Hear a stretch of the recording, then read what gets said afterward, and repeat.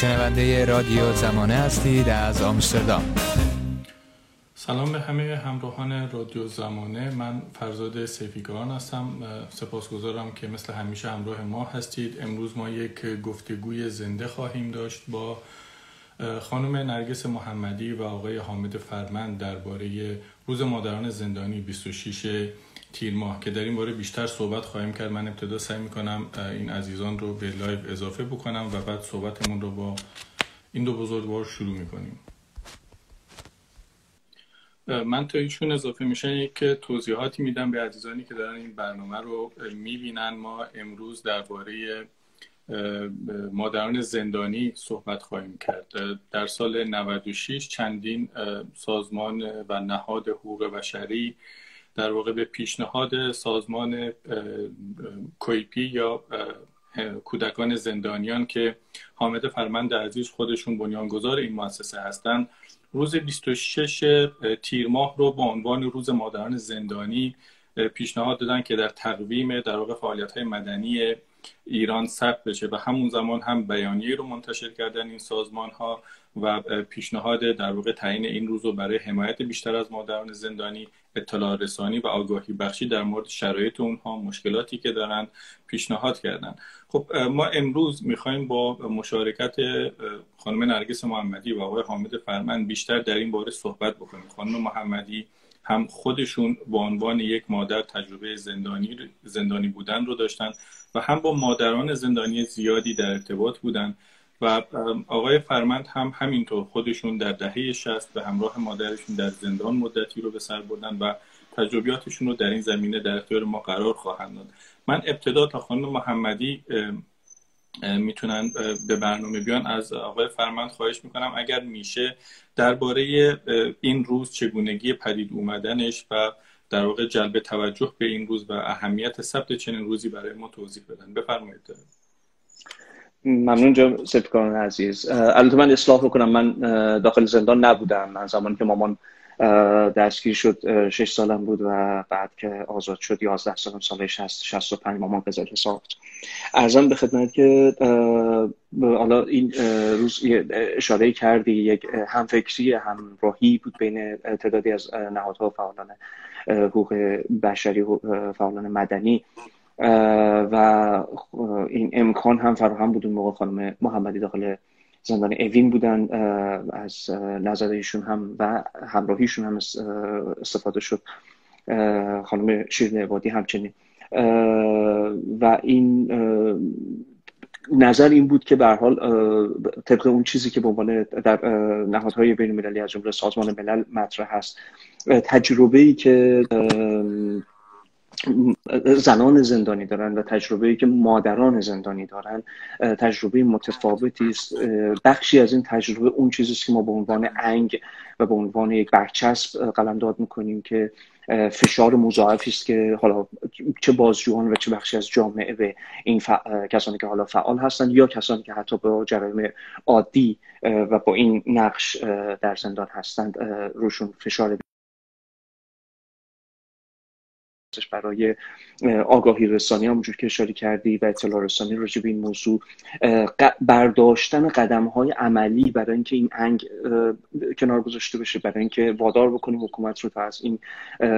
موضوع استفاده یا سوء استفاده نکنه و همچنین شناسایی بکنیم که دقیقاً این افراد چه نیازهای ویژه‌ای دارن و چطور میشه اون نیازها رو برطرف کرد، نسبت بهش پاسخ داد. این نیازها منظور اون حقوق اساسی تمام زندانیان مثل داشتن حق ملاقات یا نمیدونم مرخصی و غیره نیست، بلکه نیازهای مضاعفی است که مثلا در بسیاری از کشورها در نظام‌های مدرن تلاش شده که مادران این حق ویژه رو داشته باشن تا هر زمانی که خواستن تماس بگیرن با فرزندانشون، در روزهای خاص مثل تولد تماس داشته باشن، ملاقات داشته باشن. سالن‌های ملاقات داره تلاش میشه که به نوعی طراحی بشه یا سالن‌های ویژه‌ای در نظر گرفته بشه که اینها در یک فضای آرام و امنی با فرزندانشون ملاقات داشته باشن. یک مجموعه‌ای از موضوعات که میشه حالا بحث‌های کارشناسی متعددی راجبش کرد، از منظرهای مختلف جرم شناسی، نمیدونم که بحث تنبیهات جایگزین مطرح میشه از منظر روانشناسی و از منظر حقوقی بهشون پرداخت. به هر حال ما نظرمون این بود که یک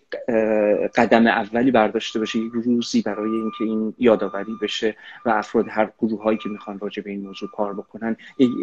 امکانی باشه برای یادآوری و تحلیل این موضوع.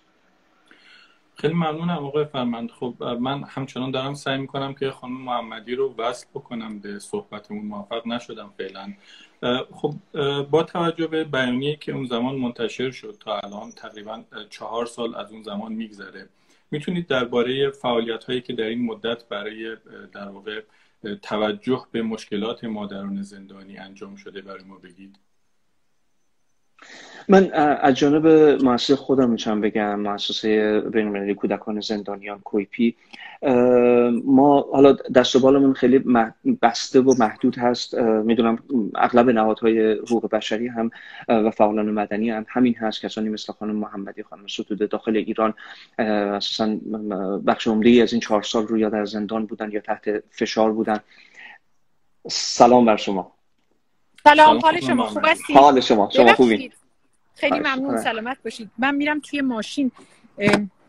ببخشید، من توی یه تجمعی هستم، تجمع کارگران و فعالان کارگری و بازنشستگان توی تهران برای حمایت از تجمعات. اشکالی نداره من ماسکم رو بزنم چون رفت آمد میشه اینجا؟ خواهش می‌کنم. ببخشید من یه ذره با تأخیر اومدم، یه ذره نامناسب میام. خیلی ممنون. خیلی لطف کردید. این تجمع تموم نشده، منتها من یک طرف اومدم که تجمع ادامه داره، هستن دوستان، ولی من اومدم کنار. خیلی ممنون که تشریف آوردید خانم محمدی. با توجه به اینکه میدونیم روز شلوغی رو هم دارید و در حمایت از کارگران این تجمع شکل گرفته، خیلی سپاسگزارم از اینکه وقت گذاشتید. خواهش میکنم. یه مقدمه رو با آقای فرمند گفتیم، ایشون داشتن کوتاه در مورد این بیانیه و الان هم صحبتاشون درباره در واقع فعالیت‌هایی هست که در این زمینه سازمان در واقع کودکان زندانیان یا همون کویپی انجام داده. صحبتایشون تموم بشه، بعد صحبت‌های شما رو هم می‌فهمیم. امیدوارم تا اون موقع فضای مناسبی هم پیدا کرده باشید. آقای فرمند بفرمایید. من کوتاه میکنم که دیگه استفاده بکنیم از صحبت خانم محمدی. من اشاره میکردم که توی این سالها به هر حال میگم فعالانی که مثل خانم محمدی داخل ایران بودن و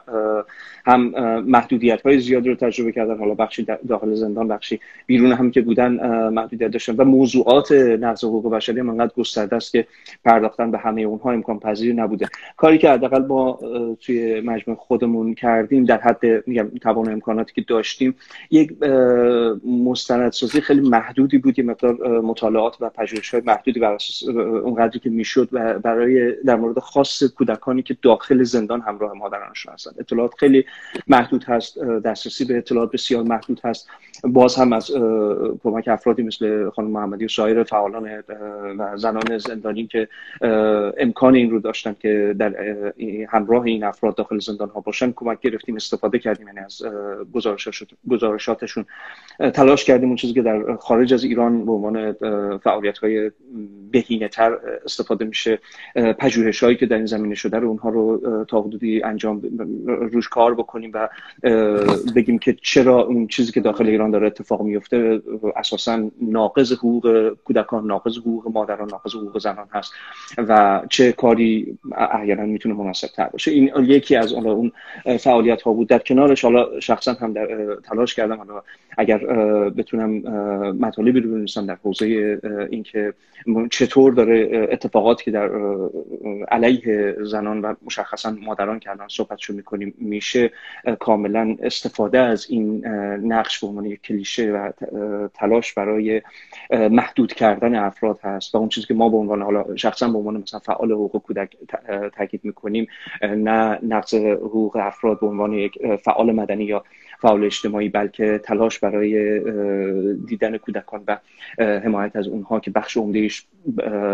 بقیه شخص خود من بارش بر دوش جامعه است، نه خود اون افرادی که دارن پیش قراول حمایت از کودکان. و قول خانم محمدی دیدن بشر و دیدن تمام کودکان غیر از کودکان و خانواده خودشون است. خیلی ممنونم. خانم محمدی، ما کوتاه در ابتدای صحبت اشاره کردیم که خب در تاریخ 26 تیر ماه سال 96 چند سازمان حقوق بشری و نهاد حقوق بشری با پیشنهاد سازمان در واقع کودکان زندانیان این ایده رو مطرح کردن که این تاریخ به عنوان در واقع روز مادران زندانی در تقویم مبارزات مدنی ایران ثبت بشه. و خب یکی از در واقع بانیان به وجود اومدن چنین روزی خود شخص شما و در واقع رابطه‌ای که در دوران زندان با کودکانتون داشتید، نامه‌هایی که برای اونها می‌نوشتید. میخوام از شما بپرسم به عنوان هم یک مادر و هم یک زن که تجربه زندان رو دارید، تجربه در واقع گسستی که بین رابطه مادر و فرزند پیش میاد و خب با زنان دیگری هم شما در این رابطه در تماس بودید، روایت‌های اونها رو سعی کردید بیان بکنید. از تجربیات خودتون اگر مایلید برای ما بگید. بله. سلام عرض کنم خدمت شما و دوست عزیز و بینندگان. ببینید، من اولش میخواستم یه یادی بکنم از مادران زندانی که در جای جای کشور ایران هستن و به طور ویژه میخوام یادی بکنم از خانم مریم اکبری منفرد که 12 سال هست که حتی 1 ساعت نتونسته به مناسبت‌های مختلف از جمله رفتن سارا دختر کوچیکش که وقتی ترکش میگرد 3 سال و نیمه بود و وقتی میخواست بره برای مدرسه خیلی تلاش کردن برای اینکه مریم بتونه حتی با دستبند دختر خودش رو مشایعت بکنه برای شروع تحصیلاتش و حتی یادم اگر اشتباه نکنم 2 میلیارد هم وثیقه گذاشتن آقای جعفری براشون، ولی این امکان براش فراهم نشد. 12 سال هست که پشت دیوارهای زندان هست و 3 دختر خودش رو حتی 1 ساعت، حتی 1 شب نتونسته توی خونه ببینه و خارج بشه از زندان. من یاد میکنم از مادران زندانی دهه 60 که کودکان خودشون رو در زندانها زایمان کردن. برخی از اونها فرزندانشون رو توی همون زندانها گذاشتن و خودشون به سمت چوبه دار رفتند و اون بچه‌ها دیگه هیچ وقت مادرهاشون رو ندیدن و بدون مادر پاشون رو به دنیای آزاد بیرون از زندان گذاشتن. ما وامدار این مادرها هستیم و من مفهوم مادرانگی رو بیش از این که از مباحث دیگه‌ای بخوام بگیرم از یک چنین مادرهایی رو میگیرم، کسانی که مادرانگی رو معنا و مفهوم عمیق و جدیدی دادند و من به این مادرانگی پایبند هستم، به این مادرانگی افتخار میکنم. بعد از یادی که از این مادرها کردم میخوام بگم که بله، فردا 26 تیر هست و صبح ساعت 5 ساعت پرواز علی و کیانا برای ترک کشور ایران هست که 6 سال به طول انجامید و من دیگه نتونستم علی و کیانا رو ببینم. میخوام اول بحثم بگم که من از این زاویه دید به این بحث وارد میشم و صحبتام رو میکنم که من در جهان آرمانی زندگی نمی کنم. من با محدودیت هایی در مکان و زمان زندگی می کنم. من در کشوری زندگی می کنم و مادرانگی رو در اونجا تجربه می کنم و ارزش گذاری می کنم که با یک حکومت دینی و با یک حکومت استبدادی و زنستیز ما مواجه هستیم و توی این شرایط ما انتخاب می کنیم، حتی مادرانگی رو انتخاب می کنیم، مبارزه توأم با مادرانگی رو، و توی یک همچین شرایطی هست که من سراغ بحث مادرانگی، سراغ بحث مادر زندانی و کودکی که مادرش رو توی زندان میذاره، حالا یا مثل کودکان مریم 12 سال به انتظار میشینه که هنوز در انتظار هستن، یا کودکانی که به هر حال اون زندگی ها رو ترک میکنند و برای مدت‌های طولانی مادرانشون رو نمیبینن، محروم میمونن. در واقع من برای بیان این مفهوم به روی 2 تا منطق در واقع بحث خودم رو استوار میکنم. حالا برای اینکه بحث طولانی نشه این رو به سوالهای بعدی یا ادامه بحث موکول میکنم، ولی میخوام بگم که با یک چنین چارچوبی وارد بحث مادرانگی و بحث مادر زندانی میشم. خیلی ممنون از لطفتون. هستم خدمتتون. خواهش میکنم. خب خانم محمدی، شما اشاره کردید که در طول سالهای گذشته مخصوصا از دهه 60 به این ور ما مادرانی رو داشتیم که حتی مجبور شدن فرزندانشون رو در زندان به دنیا بیارن و بسیاری از اونها بعد از این دیگه هیچ وقت نتونستن فرزندشون رو ببینن به خاطر اینکه اعدام شدن. خب شاید خیلی ها آشنایی نداشته باشن با رنج این مادران در زندان. ما واقعا چه میدونیم؟ یا اگر سوالم رو بخوام یه مقدار تدقیق کنم، چطور میتونیم به یک همچین مادرانی ما صدا ببخشیم، ما اونها رو بیشتر در واقع آگاهی رسانی بکنیم در مورد این رنجی که این مادران در زندان میکشند؟ بله، ببینید بسیاری از مادرها واقعا ناشناخته میمونن. من با شما هم عقیده هستم. علاوه بر اون چیزی که من در واقع از فراق بچه هام متحمل شدم، از شیوه حبسم بود که در واقع مادرانگی من رو ابزاری برای از پادر آوردن من، برای سرکوب من قرار داده بود. ما بسیاری از این روایت ها رو نشنیدیم، یعنی حتی شنیدن این نام ها در طول این 42 سال برای ما کافی نیست. هر کدوم از اونها روایت هایی دارن که اون روایت، بسیاری از اون روایت ها شنیده نشده. مادری بود در واقع روایت میکرد که در سلول های انفرادی اسم بچهش رو میگفتن روی یه پلاکارد خودش مینوشته، که اسم بچهش رو مینوشته و میگفته که این مرد و باید این رو به گردن خودش مینداخته، در مقابل دوربین میشسته و مصاحبه رو در واقع یا بازجویی رو باید ادامه میداده. ببینید ما روایت های خیلی هولناکی از این مادرها داریم. به نظر من هم نام این مادرها خیلی هاشون رو ما نشنیدیم، هم رنج این مادرها و ما روایت اینها رو نشنیدیم. دسترسی به همه اونها برای ما ممکن نخواهد بود تا زمانی که در واقع حکومت ایران با این شدت سرکوب، با این شدت شرایط امنیتی در واقع تیغ سانسور رو روی ما کشیده که خیلی از آدم‌ها خودشون رو سانسور میکنن، خیلی از آدم‌ها حاضر نیستن که روایت‌های خودشون رو بگن. ما توی یه همچین شرایطی به همه اینا دسترسی پیدا نخواهیم کرد. ولی وظیفه رسانه‌ها و فعالان حقوق بشر و فعالان حوزه حقوق کودک و زنان این هست که تا جایی که میتونه این روایت‌ها رو در واقع بتونه عمومی بکنه که به گوش آدم‌ها برسه و با اونها آشنا بشن. خیلی ممنونم. آقای فرمند، خانم محمدی اشاره کردن به این که خب بعد در تاریخ 26 تیر سال 94 فرزندانشون ایران رو ترک کردن زمانی که ایشون در زندان بودن و خب از اون موقع به بعد تا الان نتونستن فرزندانشون رو ببینن. خب میدونیم که این دوری، این فراق هم برای مادر و هم برای فرزند تبعات و تاثیرات بسیار مخربی میتونه داشته باشه. لطفاً اگر امکان داره شما درباره تبعات این در واقع فراق، این جدایی، این ممانعت از ملاقات فرزندان و مادر برای ما بگید. من اول برگردم به اون چیزی که حالا شخصا تجربهش کردم و بعد یه اشاره بکنم به سوالی که میکنی. من وقتی یک از نامه‌های خانم محمدی رو میخوندم و ایشون از اون لحظه هایی که به نوعی، حالا اگر بشه اسمشو گذاشت، از دست دادند و اون فاصله‌ای که افتاد بین خودشون و حالا مثلا حتی قد کشیدن فرزندانشون میگفتند، خب من مرور میکردم اون چیزی رو که توی اون 5 سال تجربه کردیم، به خصوص اون 9 ماهی که توی اون فاصله در دوران قبر و قیامت حاج داوود ما یه در بیخبری مطلق بودیم و با خصوص با تجربه که خانواده ما داشت از مرگ‌های برنامه‌ریزی نشده، این تصور که حالا احیانا دیگه مادر رو نبینیم چندان دور از ذهن نبود.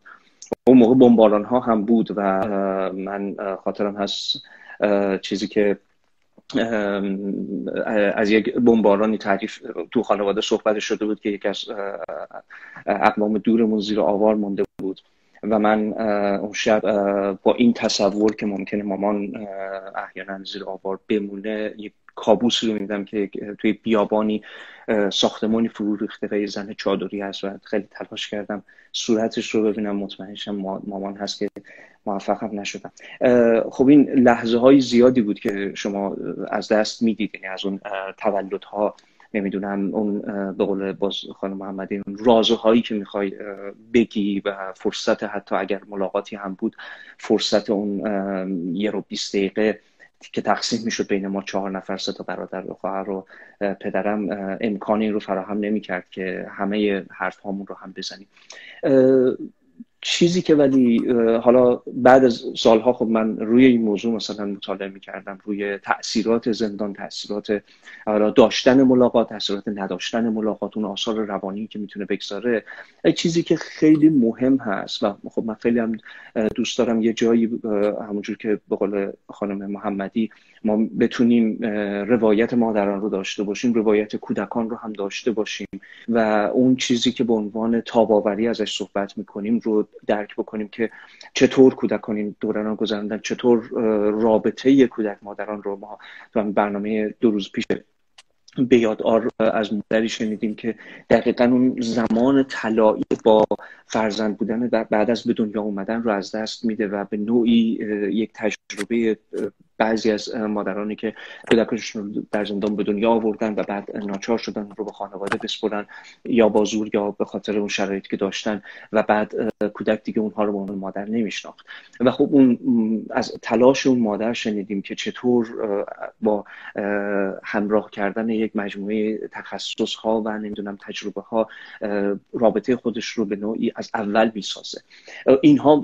به نظر من موضوعات مهمی است، چون کسانی که تو این حوزه دارن کار میکنن، روانشناسانی که حالا من کاری که اینجا دارم میکنم تو آمریکا، همیشه یادآوری میکنن که یکی از چیزهایی که بعضا حتی تیترهای رسانه‌ای، حالا شما هم رسانه هستین میگم، تیترهای رسانه‌ای بعضا غلط انداز میشه، این که مثلا میگن کودکانی که مادر زندانی دارن یا کودکانی که والد زندانی دارن اینقدر درصد ممکنه این اتفاق براشون بیفته، اینقدر درصد بیشتر مثلا چه میدونم از مدرسه موفقیت تحصیلی نخواهند داشت. اینها خب غلط انداز از این سمت که ما بسیاری از شرایط رو نادیده میگیریم. اون تلاش هایی که مادران و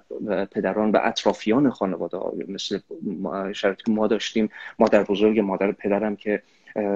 بدون هیچ لزوما والدگری، به خصوص که والدگری سنتیش، اما یک حمایت تام و کمالی رو بر ما داشت که ما رو بتونه را میدونم و حال کودکان خانم محمدی هم به نوعی این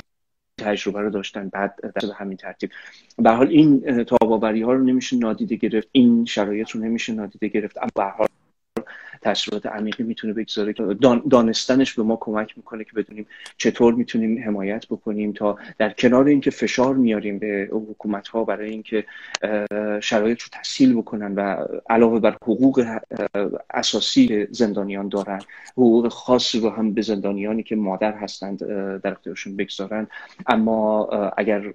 با حکومت سرکوبگری مثل ایران هم که این حقوق رو سادگی نقض میکنه مواجه هستیم، بدونیم ما چه قدم‌های اضافه تری میتونیم برداریم تا جامعه اطرافیان حمایت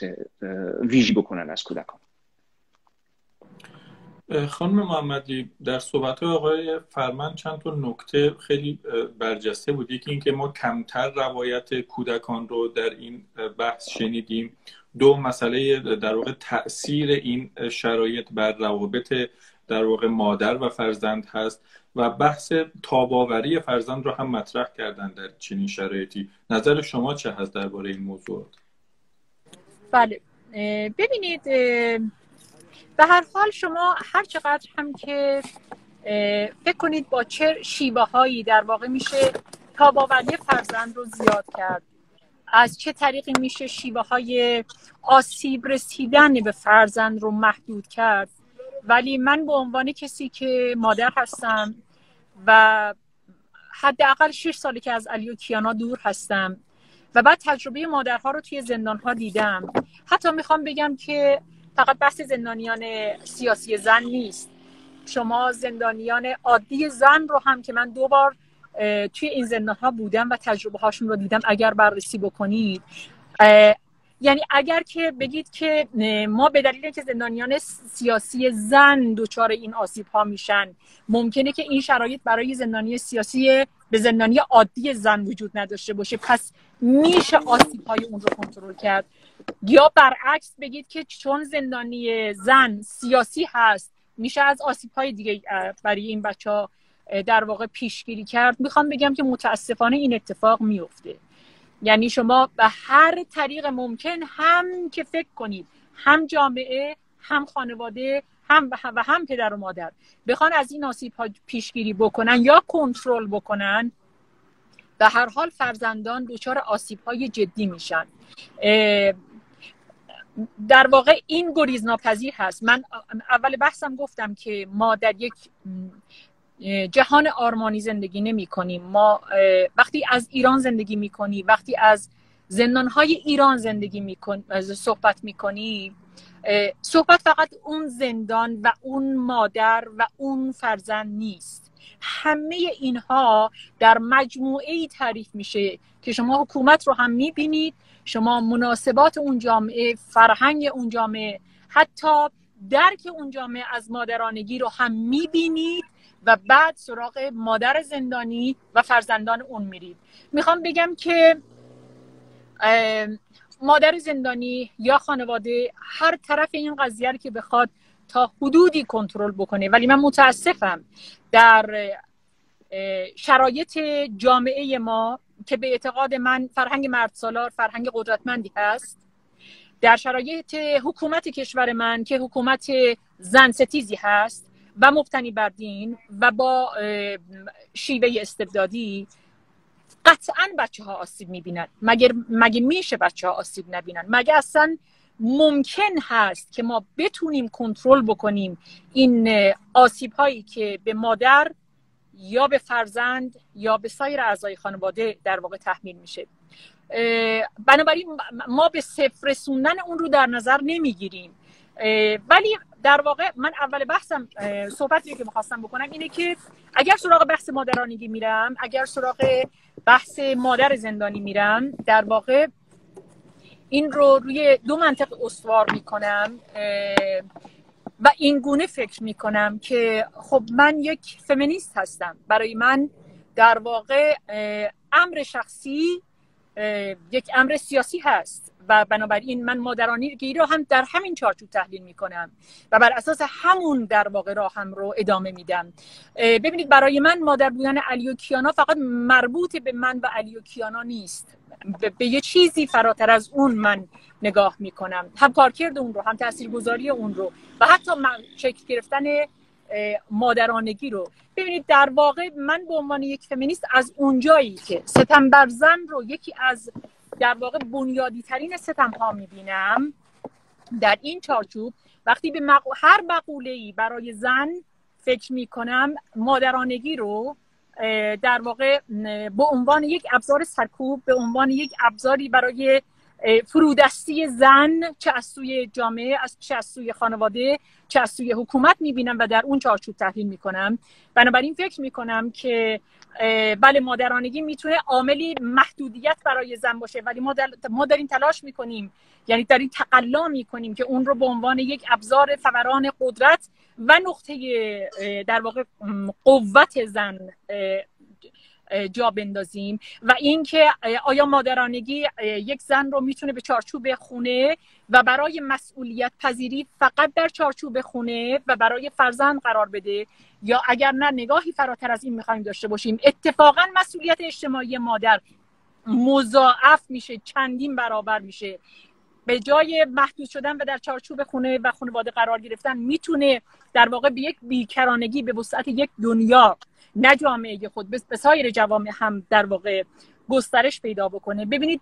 در یک چنین رویکردی هست که یعنی من خودم رو میگم، مادر زندانی رو میبینم و در واقع دومین منطق این هست که مادر زندانی در حکومتی که زن بودن رو و مادر بودن رو ابزار و وسیله‌ای برای عقب راندن زن و مادر و نه تنها اون بلکه فراتر از اون برای سرکوب یک جامعه در نظر میگیره که حالا در ادامه بحث میتونیم بهش بپردازیم. چرا در یک چنین جامعه وقتی من فعال حقوق بشر هستم و به عنوان یک منتقد، یک مخالف و یک مبارز با یک چنین حکومتی در واقع دارم فعالیت میکنم، وقتی به عنوان یک مادر زندانی، یک مادری که با شدت سرکوب بیشتری از سوی حکومت مواجه میشه،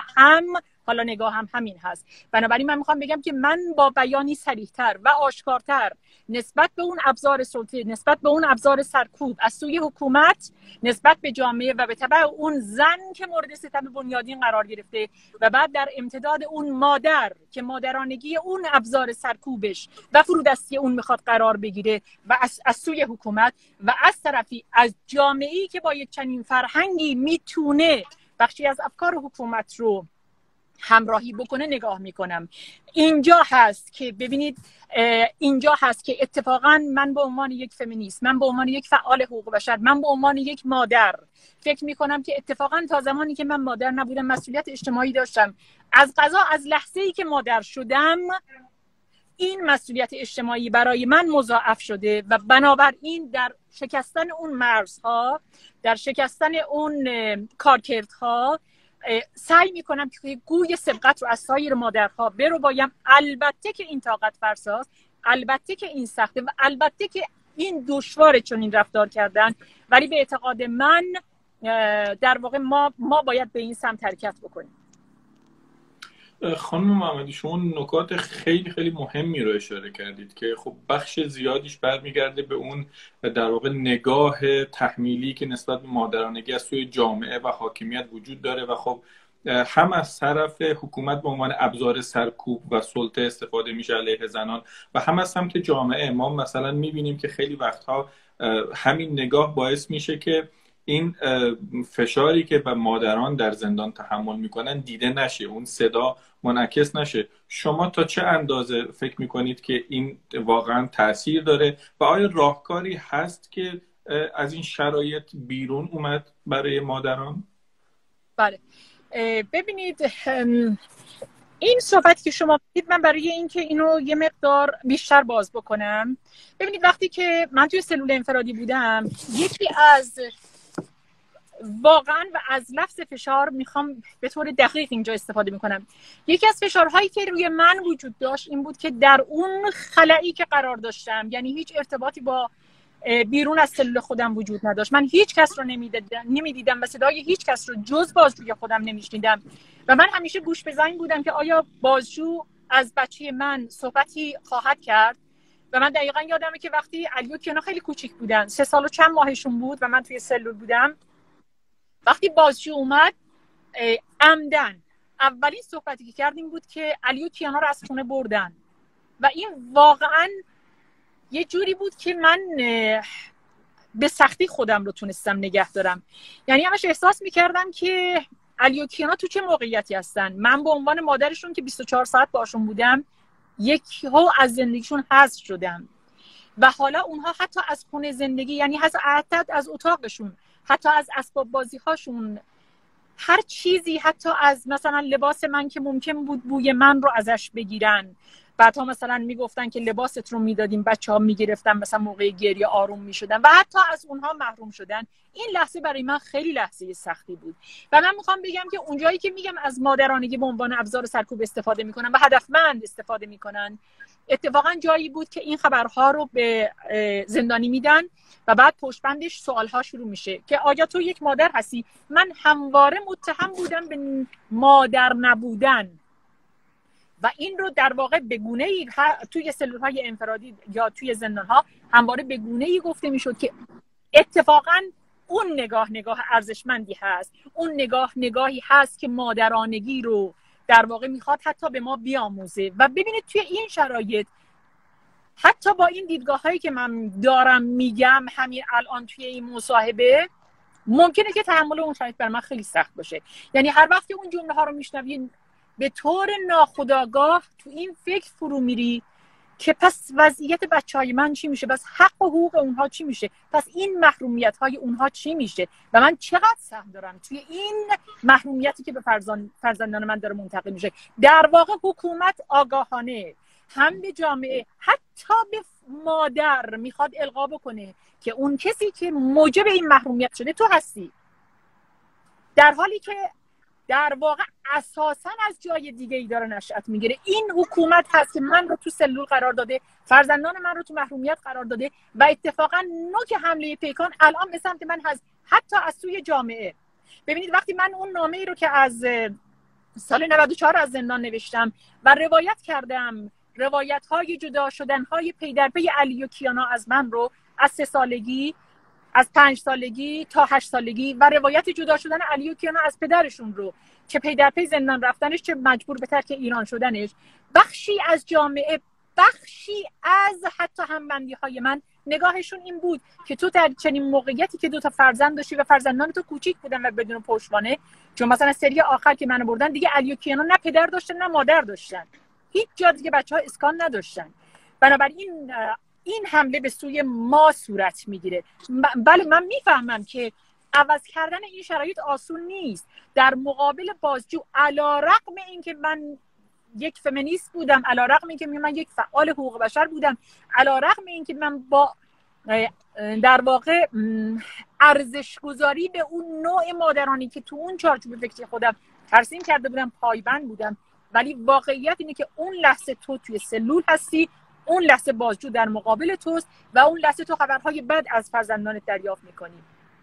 این بخشی از در واقع فشاری هست که از سوی بازجوها، از سوی زندان، از سوی طراحی سیستم های امنیتی، نهادهای امنیتی برای اعمال فشار بیشتر به مادر انجام میشه و تو در مقابل اون هیچ سلاحی نداری. ببینید وقتی تلفن تو رو برای بچت قطع میکنن و میگن چون تو بیانیه دادی تلفنت قطعه، چند بار مادر باید متحمل این بشه؟ یک بار متحمل این میشه که خب من فعالیت کردم و اومدم زندان. حتی در داخل زندان دوباره تو رو به این عذاب وجدان میندازن که چون بیانیه دادی تلفنت رو قطع میکنیم و این بچهای تو هستن که محروم هستن و دوباره اون سیستم به سمت تو برمیگرده. اون افکار عمومی ممکنه حتی به سمت تو برگرده، حتی ممکنه همبندی به روی تو برگرده که تو میدونی که تو مادر هستی و میدونی که تو چه موقعیتی قرار داری. بنابراین همواره من خودم رو میگم، همواره متهم بودم به این که تو مادر نیستی. در یک چنین شرایطی برای ادامه فعالیت و برای مادر بودن همواره دچار یک تضاد درونی هستی، همواره دچار یک کشمکش خیلی قدرتمندی در درونت هستی که دوام آوردن خیلی سخته. آقای فرمند، یکی از نکاتی که خانم محمدی در صحبتشون بهش اشاره کردن، در سال 94 نامه‌ای که نوشتن و روایت کردن شرایطشون رو و خب توضیح دادن اون اتفاقات رو، این چقدر میتونه تأثیر بذاره روی فرزندان، روی کودکان، این نامه نوشتن، این خطاب قرار دادن اونها، این روایت کردن اونها؟ چون خیلی وقتا خب کودکان هم ممکنه در یک فضای برزخی به سر ببرن و ندونم که دقیقاً چه اتفاقی داره میفته.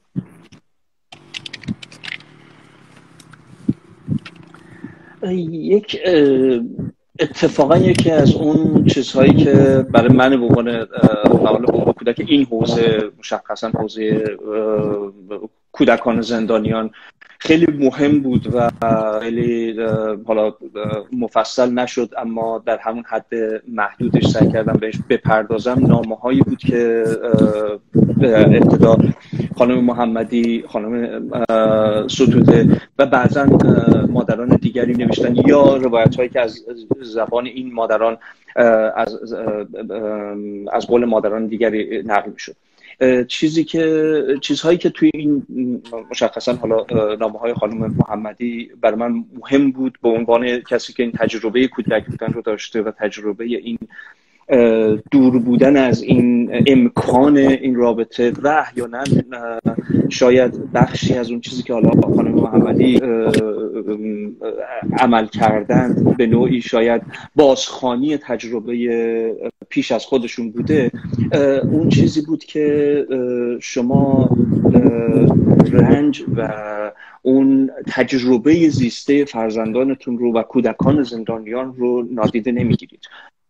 و چیزی که همیشه من میگم دوزانو میشینید در مقابل اون کودکان و به اونها میگید که میفهمید، به اونها میگید که درک میکنید که چه اتفاقی داره براتون میفته، به خصوص که این صرفا کلام هم نیست، هرچند که دو تا اتفاق در مورد این نامه ها میتونه تحت من رو یه مقدار تغییر بده، ولی من سعی کنم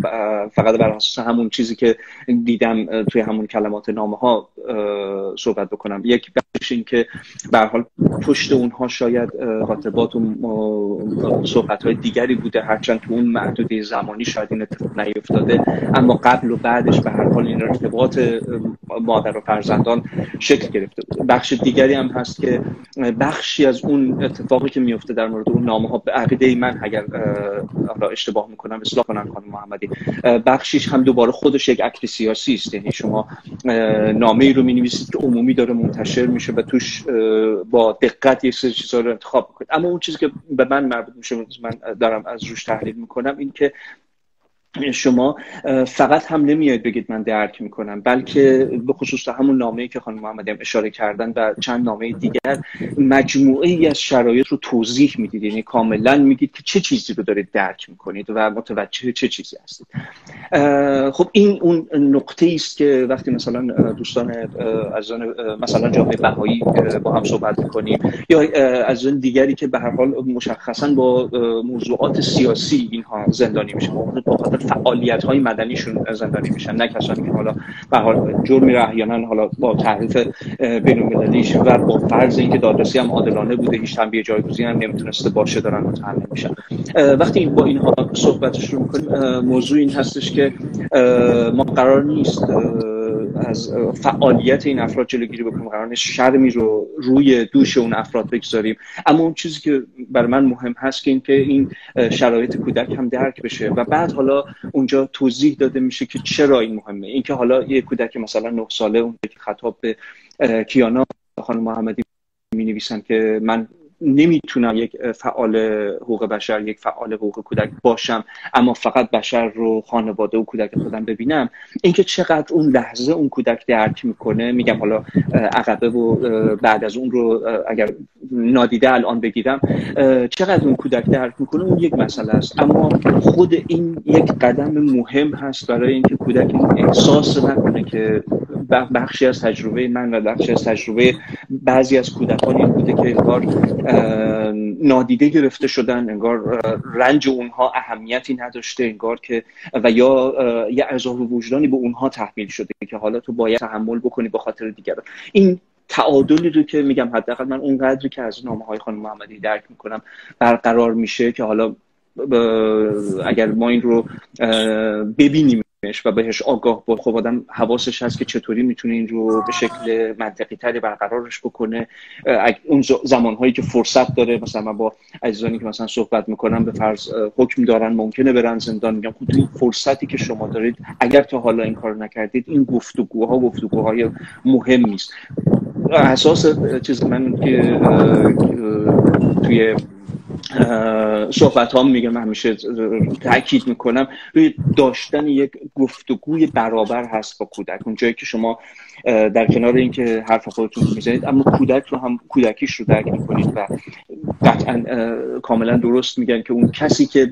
بتونید این رو منتقل بکنید که اون کسی که داره رنج رو تحمیل میکنه جای دیگری است، اما من به عنوان حالا اطرافیان تو، به عنوان مادر یا پدر تو رو درک میکنم و متوجه هستم که این رنج داره به هر حال به تو تحمیل میشه.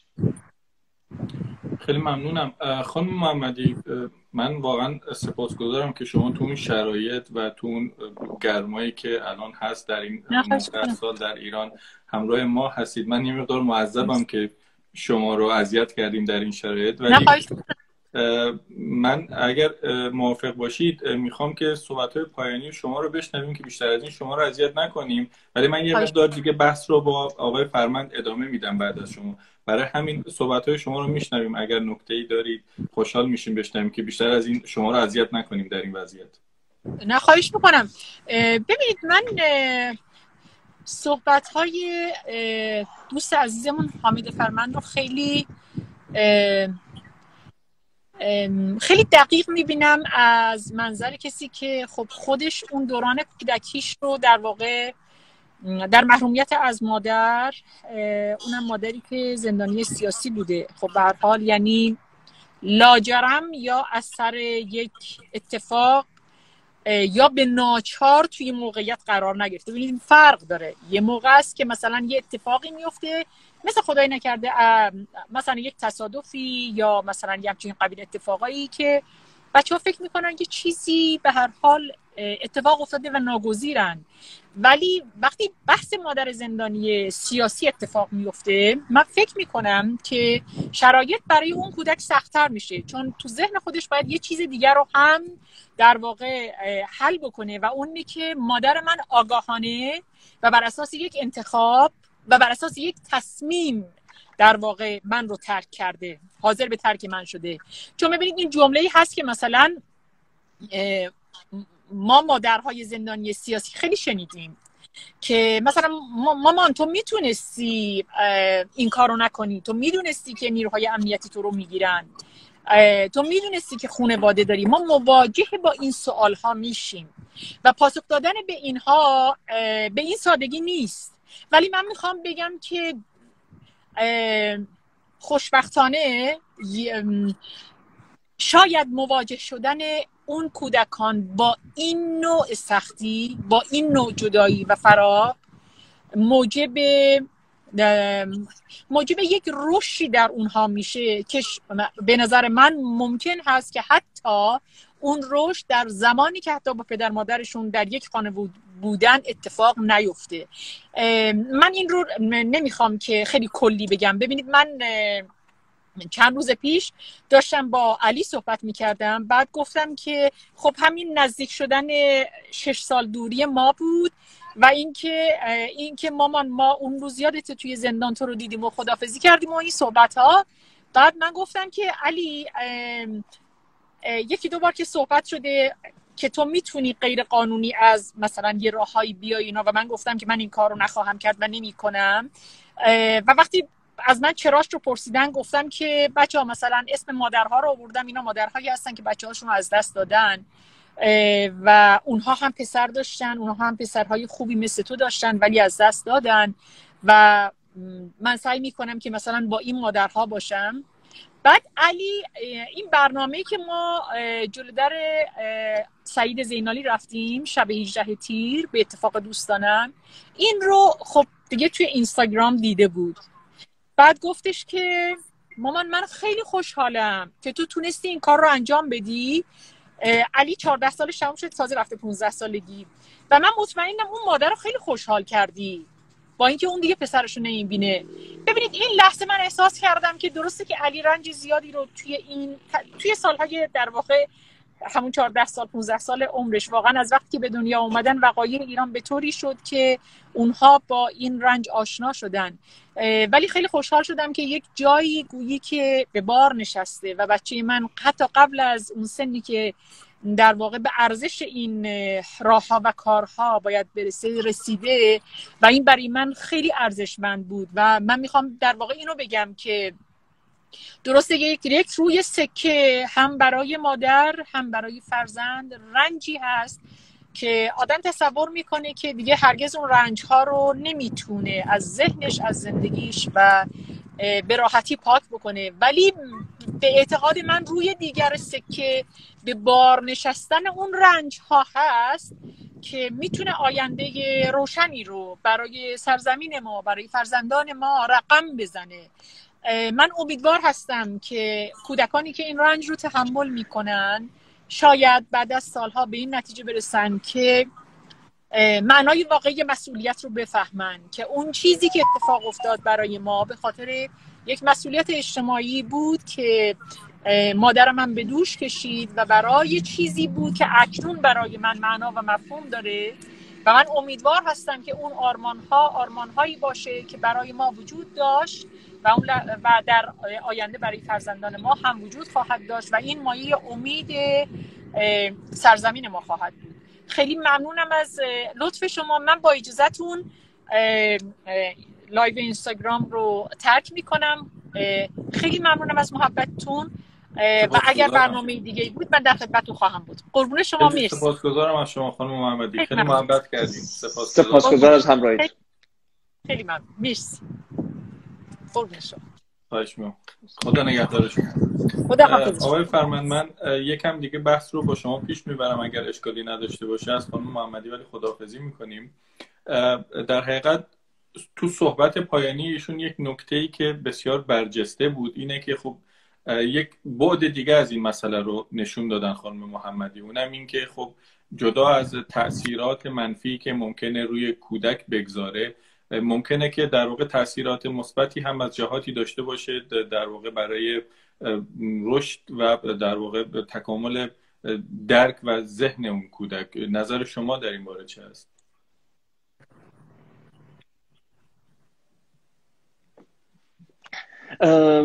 اون چیزی که بر من خیلی من فکر میکنم نباید نادیدش بگیریم، نباید حذفش بکنیم، این که اتفاقی که افتاده مال یه لحظه نیست. اتفاقی که افتاده، این گفتگویی که ما الان شنیدیم، حالا روایتی که شنیدیم از قول پسر خانم محمدی، این یک لحظه اتفاق نیفتاده. همونجور که اشاره کردم، میگم حالا قصدمون این نبود که حالا وارد جزئیات بشیم و فرصتش هم نبود، اما به هر حال اون نامه‌نگاری ها هم خودش عقبه هایی داشت و چیزهای پسینی داشت که اتفاق میافتاد، و هم تو دل خودش اگر کسی واردش بشه و کمی راجع به مسئله والدگری یا ارتباط کودک مادر بدونه، تو دل خود اونها نشون دهنده یک پیوندی بین کودک و مادر بود. یکی از اون چیزهایی که تأثیرگذار هست و عامل مهمی است توی کاهش، به قول ایشون هم درست میگن که ما نمیتونیم به صفر برسونیم اثراتش رو، اما در بهترین حالتش هم نمیتونیم، اما در کاهش آثار زندانی شدن والدین و رنج بر کودکان، یکی از اون چیزهایی که اهمیت داره اینی که رابطه کودک با فرد زندانی، با والد زندانی پیش از زندانی شدن چطور بوده، چه پیوندی بین اینها برقرار بوده. خب اون چیزی که ما میبینیم و متوجه میشیم این که خب یه پیوند قوی وجود داشته و کسان دیگری هم که روایت کردند از شرایطشون گفتند و فرزندانشون به هر حال یه بخشی از اون تجربه هایی که تو مطالعات نشون میده رو بروز ندادن، احیانا از آثارش تو رفتارهاشون، پرخاشگری، نمیدونم تاثیراتش روی نمیدونم روانشون، گرچه که آسیب هایی دیدن ولی این آسیب ها به حدی نبوده که زندگیشون رو کاملی مطلق بکنه. اینها دوباره این شرایط رو تجربه کردن، اون پیوندی که بین تو خانوادهشون بوده، شرایطی که با مثلا اطرافیانشون داشتن، اینها خانواده هایی داشتن که بتونن در کنار اونها بخشی از این دوران رو سپری بکنن. خب اینها خیلی اهمیت داره. اونی که من متوجهش میشم از اون گفتگو این هستش که گرچه اون رنج قابل اندازه‌گیری نیست، این که کودکی فکر کنه تا مدت‌های نامعلومی دیگه با وجود آزادی مادرش همچنان از دیدار او محروم هست، مادری، حالا من از دید کودک میگم، و مادری بخواد این رنج رو بر خودش تحمیل بکنه و البته همچنان این نگرانی از فرزندانش رو هم با خودش حمل بکنه و همچنان بدونه که این نگاه جامعه و نگاه اطرافیان در موردش وجود داره که تو چگونه مادری هستی، این قابل اندازه‌گیری نیست. اما رسیدن به اون نقطه‌ای که فرد درک میکنه که این انتخاب تو انتخاب ورزشی است و من هم این به نوعی تاب میارم اما به انتخاب تو هم احترام میذارم. من فقط از خودم یک اشاره بکنم، با اینکه من اون فرصت این رابطه عمیق رو با مادرم نداشتم، حدود 6 سالم بود، قبل از اون هم مادرم از تقریبا موقعی که من حامله بود من رو و بعدم به دنیا آورده بود درگیر مسائل سیاسی شده بود، نه کاملا، ولی خالم اون موقع زمان قبل از انقلاب فعال بود، او رو از دست داده بود و خود همه اینها و بعدم دیگه انقلاب و همه اینها یک شرایطی رو وجود آورده بود. اون پیونده به نوعی اون چیزی که شاید خواهر برادر من بزرگتر بودن تجربه کردن من نداشتم. با این حال من خاطرم نمیره زمانی که من از یک بار به صورت خیلی دورادور میشنیدم گوی مادر بزرگم رو که بسیار هم دوستش داشتم و دارم، با یکی از اقوامون که بعد گفت، خطاب به مادرم داشت میگفت که گفت زنی که اینا رو ول کرده رفته پی زندگیش. و خب من اون موقع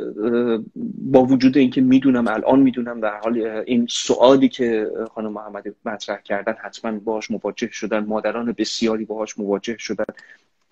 برای من این سواله نبود و اون موقع در ذهن کودکانه خودم داشتم فکر میکردم اون روز که مادرم رو بردن من شاهدش بودم و من میدونم که با پای خودش نرفت، اونها بردنش. و بعدها خب بزرگتر هم شدم و همچنان با وجود اینکه مادرم این عذاب وجدان رو داره و من متاسفم که جامعه و البته اون سیستم این عذاب وجدان رو تحمیل میکنه و کار هم میکنه، اما برای من هیچ وقت این نبود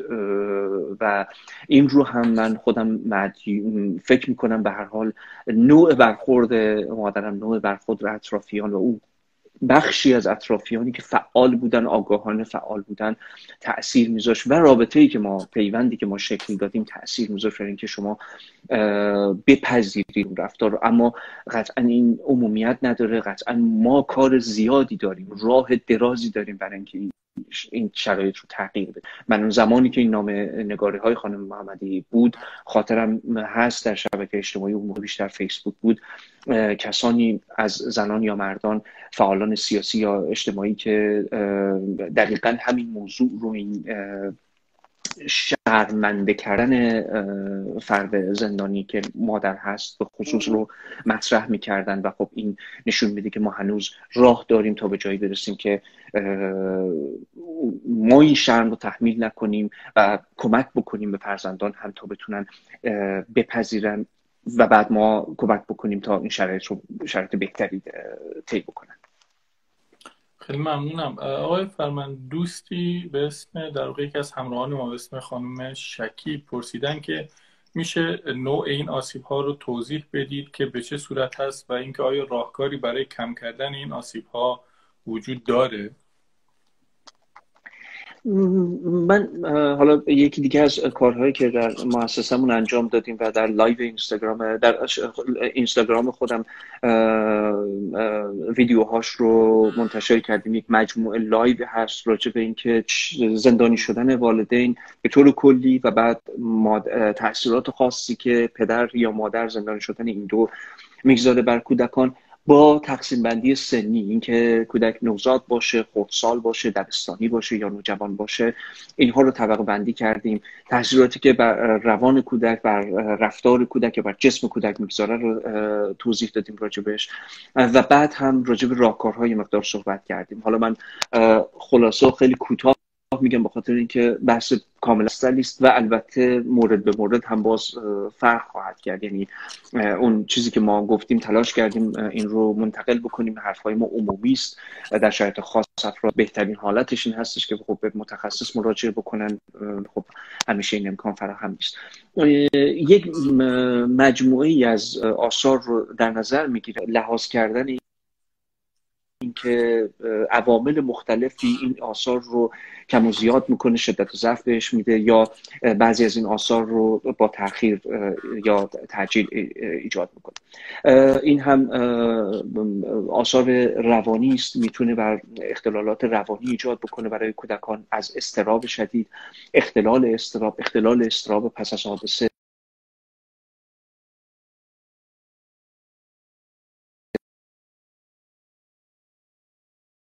با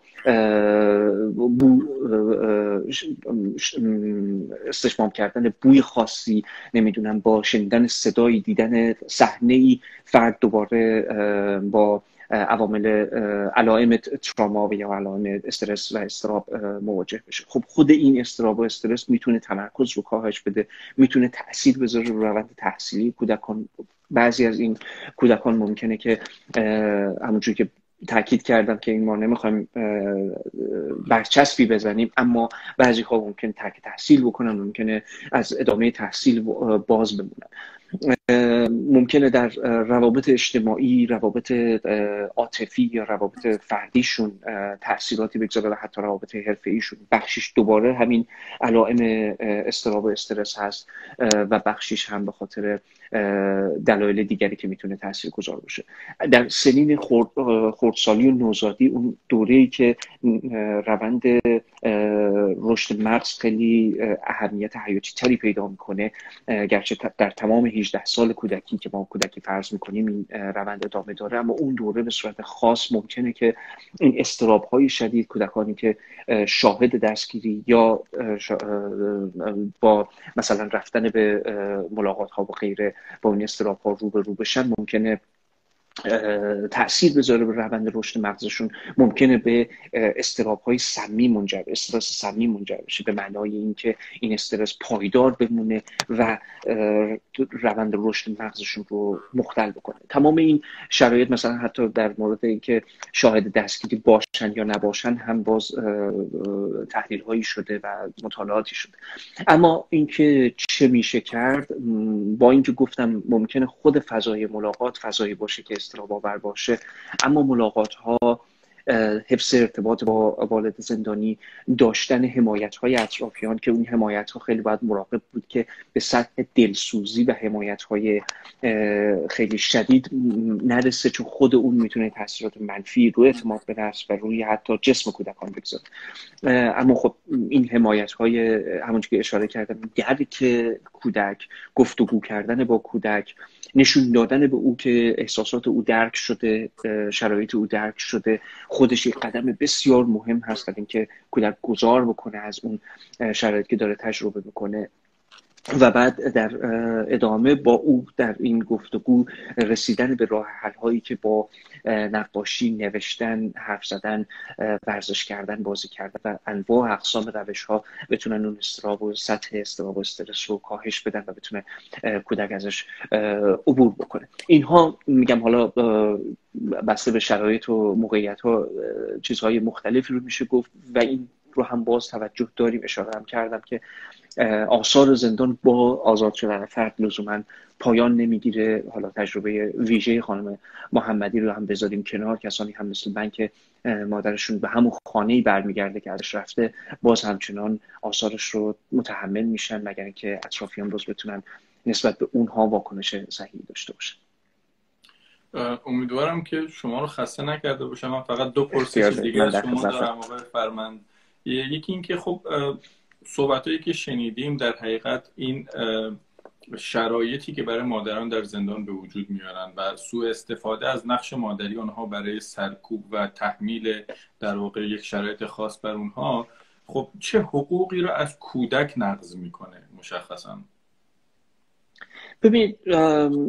اگر فقط در وهله اول به اون حقوقی که از مادر نقض میشه، مثل اشاره کردن به حق تماس، حق یعنی حقوق اساسی که قبل از این باید در مورد تمام زندانیان باشه و بعضا هم در مورد همه هم باز نیست، و حق مثلا ملاقات، نمیدونم نامه‌نگاری یا حق خبر داشتن از فرزندان، همه اینها اون طرف ماجرا هم هست. یعنی زمانی که مثلا مادر من ممنوع الملاقات میشه مدت 9 ماه و هیچ خبری از او نیست، شما روایت های متعددی رو میخونید از اون تنبیه هولناک قبل قیامت در دوران حاج داوود زندان قزل حصار. این طرف ماجرا هم اون کابوس های شبانه ما و نگرانی از وضعیت مادر هست. یعنی در ادبیات مربوط به تأثیر زندان بر کودکان خانواده و مشخصا کودکان افراد زندانی به عنوان زندانیان نادیده گرفته شده، جمعیت زندانی نادیده گرفته شده لحاظ میشه. بنابراین اون تأثیر عیناً اینجا هم اتفاق میفته، یعنی اون کودک هم داره از حق تماس داشتن با والدینش محروم میشه، اون کودک هم داره از اون لحظاتی که نیاز داره مادر کنارش باشه یا باش در تماس باشه محروم میشه. در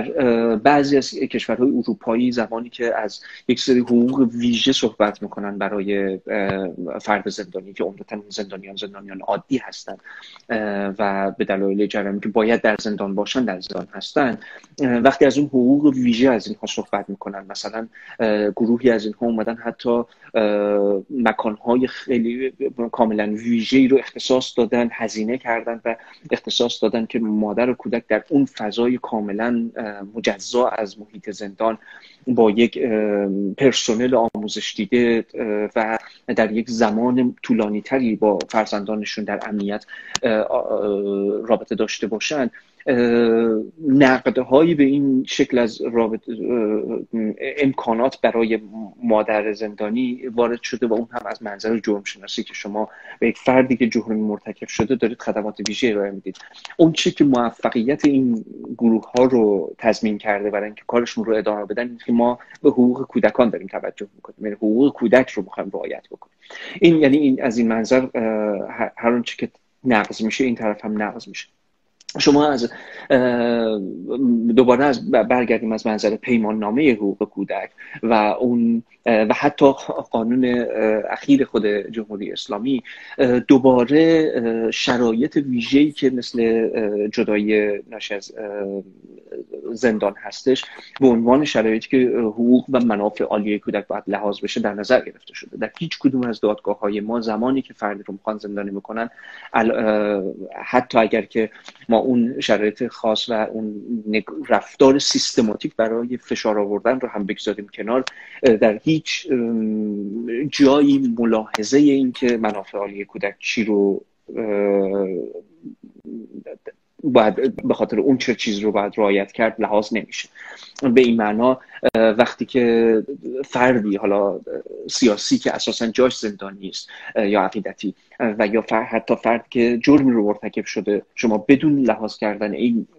زندانیش میکنی و هیچ تنبیه جایگزینی رو بهش نمیکنی، اصلا در اون مسیر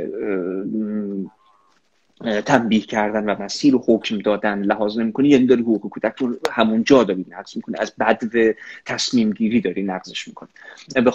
و وقتی هم که این اتفاق میفته باز دوباره حقوق ویژه‌تری باید برای کودک لحاظ بشه، یعنی علاوه بر اون روابط ارتباطاتی که مثل حق ملاقات و حق تماس و غیره که هست، باید بیشتر از اون این ارتباط بتونه فراهم بشه. میگم من منظر حق زندانی، حق زن و حق مادر زندانی رو هم نگاه نمی‌کنم. من فقط از منظر حقوق کودکش دارم میگم که طبق پیمان نامه ما موظفیم که لحاظ بکنیم مگر اینکه امنیت جامعه رو و امنیت خود کودک رو به خطر بندازه. والا منافع عالی کودک این رو تأکید میکنه به ما که امکانات شرایط ویژه‌ای رو در نظر بگیریم. اینکه ما شرایطی رو داشته باشیم که اضطراب مضاعف ایجاد میکنه. ما در روایت بسیاری از خانواده‌ها و کسانی که به ملاقات عزیزانشون رفتند رو وقتی میخونیم و میشنویم، شبیه تجربه‌ای که ما مثلا در قضیه حساب داشتیم، از مدت زمانی که اینها منتظر باشن، از برخوردی که پرسنل با اینها کردند، از نحوه گشتن و نحوه بازرسی که اینها داشتن. تازه این شرایطی است که ما در مرکز تجربه کردیم، به عنوان افراد فارس تجربهش کردیم، بعضا با بعضی از تجربی‌های که در مورد مثلا بعضی از عرب‌ها، بعضا کردها یا بلوچ‌ها من شنیدم، واقعا هولناک و آزاردهنده است. اون چیزی که بدون توجه به سن و سال افراد، هر کدوم از اونها نقض حقوق بشر هست، اما وقتی در مورد کودکان میشه واقعا مثل یک فاجعه در نظر میتونه گرفته بشه. اینها همه حقوقی است که به نوعی داره از کودک هم نقض میشه. خیلی سپاسگزارم. و به عنوان پرسش آخر آقای فرمند، خب به همت عزیزان مانند شما 26 تیر به عنوان روز مادران زندانی در نظر گرفته شد که در واقع آگاهی بخشی بشه در این مورد. میخوام ازتون بپرسم که قدم بعدی باید چه باشه در این راستا؟ چطور باید فعالین مدنی، فعالین سیاسی، فعالین حقوق بشر تلاش بکنن که در واقع هم توجه ها نسبت به این روز بیشتر بشه و هم توجه ها نسبت به خود مادران زندانی، حقوق اونها، حقوق کودکان، چون همونطور که الان در صحبت‌های شما شنیدیم در واقع این شرایط فقط مادران رو درگیر نمی‌کنه، بلکه به صورت گسترده هم حقوق کودک و هم حقوق زنان در زندان رو نقض می‌کنه. دقیقاً همینطور هست. یعنی من سعی میکنم هر جایی که راجع به این موضوع مشخصاً کودکان و مادران صحبت بکنم این رو تاکید بکنم که اگر من از منظر حقوق کودک در نظر میگیرم، حواسم هست که حقوق مادر هم داره و حقوق زن هم داره لغو میشه و از اون طرف هم معمولاً فعالان حقوق زنان هم این توجه رو داشتن. پیشنهادی که ما همون موقع هم دادیم و همچنان هم من باز تکرار میکنم این هستش که هم رسانه ها، هم فعالان مدنی، هم فعالان حقوق بشری و فعالان سیاسی این روز رو تقویمشون ثبت بکنن، مثل سایر روزها، مثل روزی که در مورد حقوق گروه LGBTQ ما مطرح میکنیم، در مورد تبعیض علیه، در مورد اعدام کودکان، در مورد موارد مختلف در تقویممون هست و حتی گروه هایی که لزوما به صورت ویژه روی اون موضوع کار نمی‌کنند هم در اون روز خاص راجبش اطلاع رسانی میکنن، حرف میزنن، حداقل آگاهی خودشون رو بالا میبرن. این روز هم ثبت بشه و افراد راجب این موضوع کمی کار بکنم. من حواسم هست و این رو متوجه هم که نهادهای مختلف حقوق بشری و به هر حال به دلیل هم که اول صحبتم اشاره کردم نقض گسترده حقوق بشر در داخل ایران ناچارن که فعالیتشون رو محدود بکنن و نمیشه انتظار داشت که همه اونها راجع به یک موضوع خاص فعالیت کرده باشن. اما شاید این درخواست، اگر انتظار نباشه، این درخواست رو بشه داشت تا یک همفکری و یک همراهی بیشتری بشه، به خصوص که میگم این یک موضوع است که پیوند میخوره بین حقوق کودک، حقوق زن، حقوق زندانی و مجموعه‌ای از فعالان حقوق بشری میتونن راجبش فکر داشته باشن، ایده داشته باشن، نظر داشته باشن. و البته که ما وابسته هستیم به اون حمایتی که من همینجا هم تشکر ویژه می‌کنم از خودت که همیشه همراه هستی و از رادیو زمانه که این فرصت رو در اختیارمون میگذاره، از همراهی رسانه ها که خب باز بتونن مثل سایر روزهای ویژه که براش میشه از قبل برنامه ریزی کرد و کاری انجام داد، در مورد این روز هم گاهی بشه فعالیت های اطلاع رسانی، فعالیت های آگاهی بخشی و ترویجگری اتفاق بیفته. و خب مثلا ما امکانی که داریم فردا تو کلاب هاوس فراهم میکنیم این هستش که از مجموعه از متخصصین کمک بگیریم، در کنار اینکه خانم محمدی و امثال ایشون بتونن این روایت ها رو به ما منتقل بکنن که بخشیش شده و بخشیش دیگریش هم باید بریم و ثبت و بازخوانیشون بکنیم، اما ببینیم که حالا قدم بعدی چی میتونه باشه. برای خود من یکی از اهدافم این هستش که تا سال بعد حداقل بتونم یه ذره روشن‌تر تعریف بکنم و راجع به بعضیاشون قدم‌هایی بردارم. اون چیزی که تو ذهنم هست ولی من فردا رو خیلی روش حساب میکنم که شاید بشه قدم اجرایی دقیق‌تری برداشت، این که ما شاید بتونیم مسیر مستندسازیمون رو، مسیر آگاهی بخشیمون رو، مسیر اطلاع رسانیمون رو کمی دقیق تر بکنیم وقتی بدونیم که خب حالا این روایت ها وجود داره، این تجربه ها وجود داره، اما چه ابزارهایی وجود داره برای اینکه ما بتونیم از اونها استفاده بکنیم برای کاهش این رنج، برای کاهش این شرایط، برای به حداقل رسوندن این رنج. با هم باشیم یک صدا، رادیو زمانه. یک